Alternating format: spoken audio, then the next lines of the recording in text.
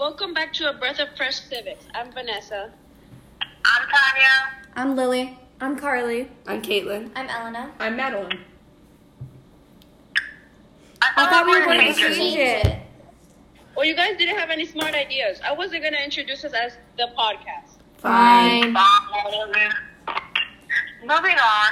Today we'll be discussing Standard 2.4, the Bill of Rights. Long ago, when America didn't exist, people in Britain wanted a change. They created the English Bill of Rights to limit the powers of the once very powerful king.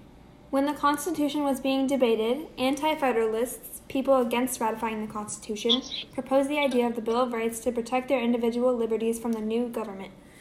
So what's even in the Bill of Rights? The Bill of Rights consists of 10 amendments and was ratified in 1791. The First Amendment contains 5 freedoms: freedom of speech, freedom of press, freedom to peacefully assemble, freedom of religion, and freedom to petition the government. Pretty simple, right?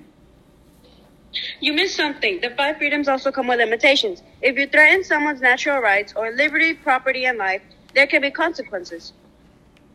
The next amendment is the Second Amendment, the right to bear arms, which basically means you can have weapons.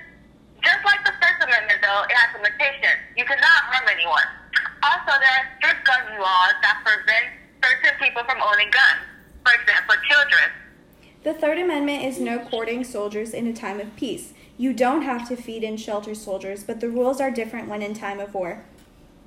The Fourth Amendment is no search and seizure. This means the police cannot just walk in your house and take your stuff. If they think you are suspicious, they need a warrant to search your property or body.